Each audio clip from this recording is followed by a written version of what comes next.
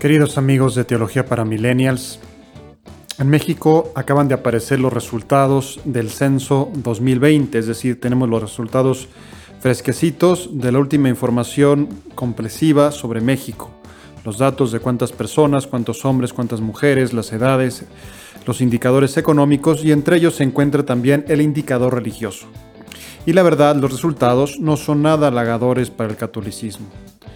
Es verdad que la estadística se puede camuflajear convenientemente y podemos decir, con aire el triunfalista, hay 5 millones de católicos más que en 2010.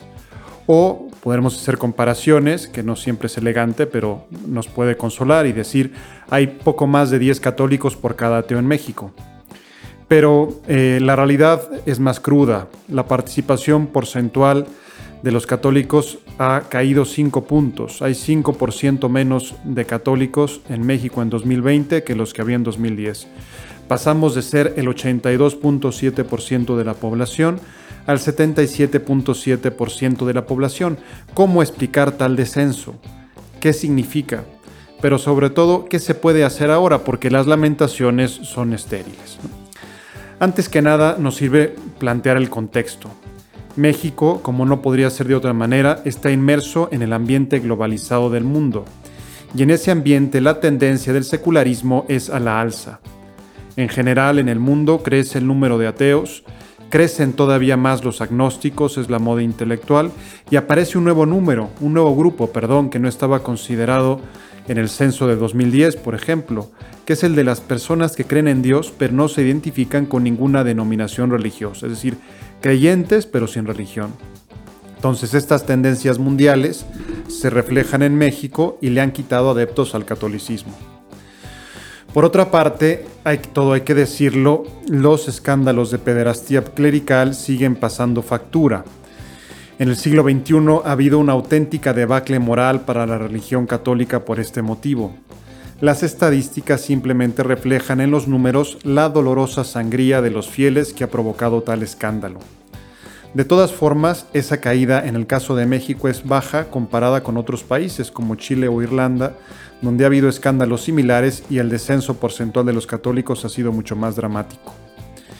La Iglesia tiene enfrente la descomunal tarea de recuperar la credibilidad moral. ¿Podrá conseguirlo? ¿En cuánto tiempo? En ese sentido, debe realizar un doble esfuerzo, pienso. Por un lado, tener transparencia en su gestión, de forma que sea ella la misma que vaya informando sobre el proceso de sanación interna, es decir, no esperar a que un periodista te saque un periodicazo y te ponga en berlina y te ponga en evidencia y entonces ya reaccionar, sino ya se están tomando las medidas. Yo creo que eso es evidente y nadie con sinceridad y sin prejuicios puede dudarlo. Pero también es verdad que hay que funcionar con una cultura de una muchísimo mayor transparencia, de apertura, de un poco de exhibirse, pero para decir, oye, no quiero ocultar nada ni quiero encubrir absolutamente nada, ¿no? Y por otro lado, me parece que es muy importante, la Iglesia debe difundir las cosas buenas que hace, para que aparezca como lo que es una multinacional de la caridad, y no como lo que algunas personas piensan que es una multinacional del crimen, ¿no? Que esconde criminales, que los va moviendo de un lado para otro, que encubre crímenes horrendos, ¿no? Mucha gente piensa eso y desconoce todo lo que la Iglesia hace en el campo de la ayuda social, de la caridad, del servicio, todo lo que la Iglesia le aporta a la cultura, a la sociedad, no solo históricamente, que también es importante difundirlo, sino al día de hoy. Entonces, digamos que por algún tiempo hay que olvidar o poner entre paréntesis lo que dice el Evangelio de que tu mano derecha no sepa lo que hace tu mano izquierda y decir, no, oye, que no soy tan malo como piensas, o sea, hago cosas buenas, ¿no? Ahora bien, pienso que los datos del censo constituyen una llamada apremiante para la jerarquía eclesiástica mexicana, porque nos llevan a preguntarnos no solamente qué estamos haciendo mal, sino también qué podríamos hacer mejor. Darnos cuenta de que el mundo está cambiando velozmente y no puede ser que la Iglesia ofrezca las mismas respuestas de hace 50 años, las mismas estrategias pastorales de siempre. ¿Por qué? Porque puede quedar desfasada, puede quedar obsoleta.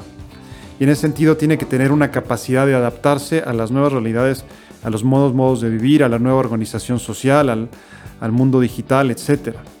Es decir, una cosa es que el mensaje de Cristo sea siempre actual, una cosa es que la sed de Dios anide siempre en el corazón humano, y otra cosa es que seamos capaces de conectar ese mensaje con esa sed en los corazones de las personas, porque podemos pasar a ser del ámbito de lo irrelevante, de lo que no le dice nada a nadie, de lo que es parte del paisaje, del panorama.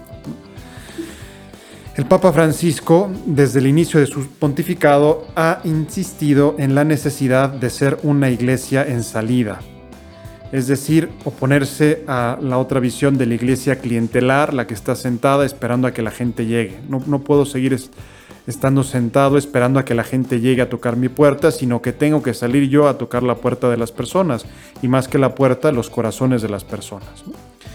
El Papa también insiste en ser una iglesia facilitadora, no una aduana de Dios burocrática. Y creo que en eso todavía podemos ganar mucho. Yo personalmente mañana tengo que hacer un bautismo. Tuve que cambiar de parroquia porque me ponían tantos líos en la parroquia donde se casó mi hermano, donde bautizó su primera hija, que dijimos, mira, vamos a cambiar de parroquia. Pero dices, oye, es bautizar una hija de Dios. Ya tienes un sacerdote que te la va a bautizar. Facilita las cosas. No, todos son trámites, cosas. Siempre puedes eludir, ¿no? Y te vas a otra parroquia menos complicada. Pero no debería ser eso. O sea, no debería ser que pusiéramos trabas para bautizar a la gente. Pues por eso no crecemos, ¿verdad? Entonces, todavía tenemos que aprender mucho en eso de ser iglesia facilitadora, en eso de ser iglesia y salida, ¿no?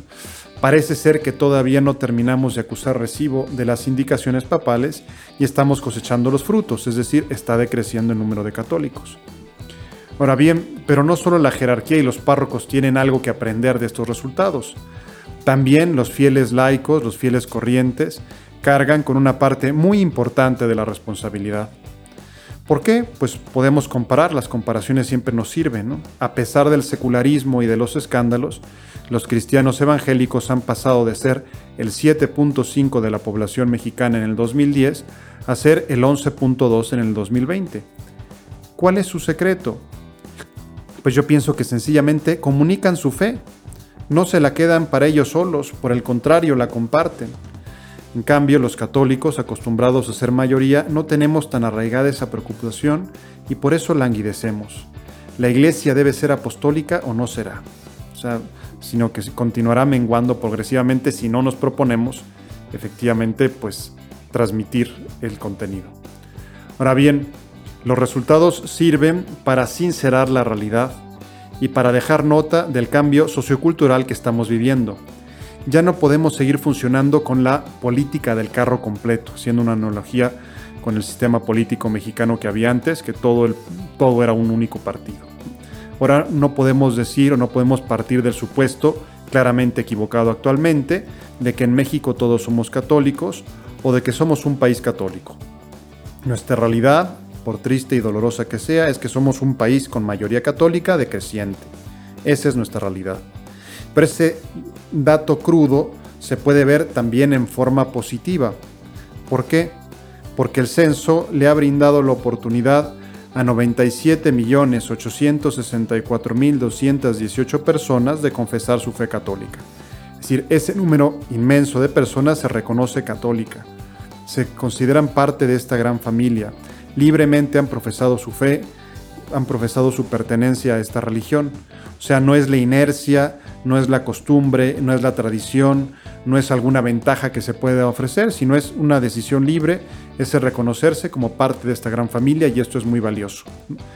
Para la fe y para la esperanza es muy valioso que la gente se sienta parte de esta familia. Vamos a vivir mejor, como decía San José María. ¿Quieren ser más? Seamos mejores. Procuremos ser mejores católicos y seguramente de esa manera seremos más católicos.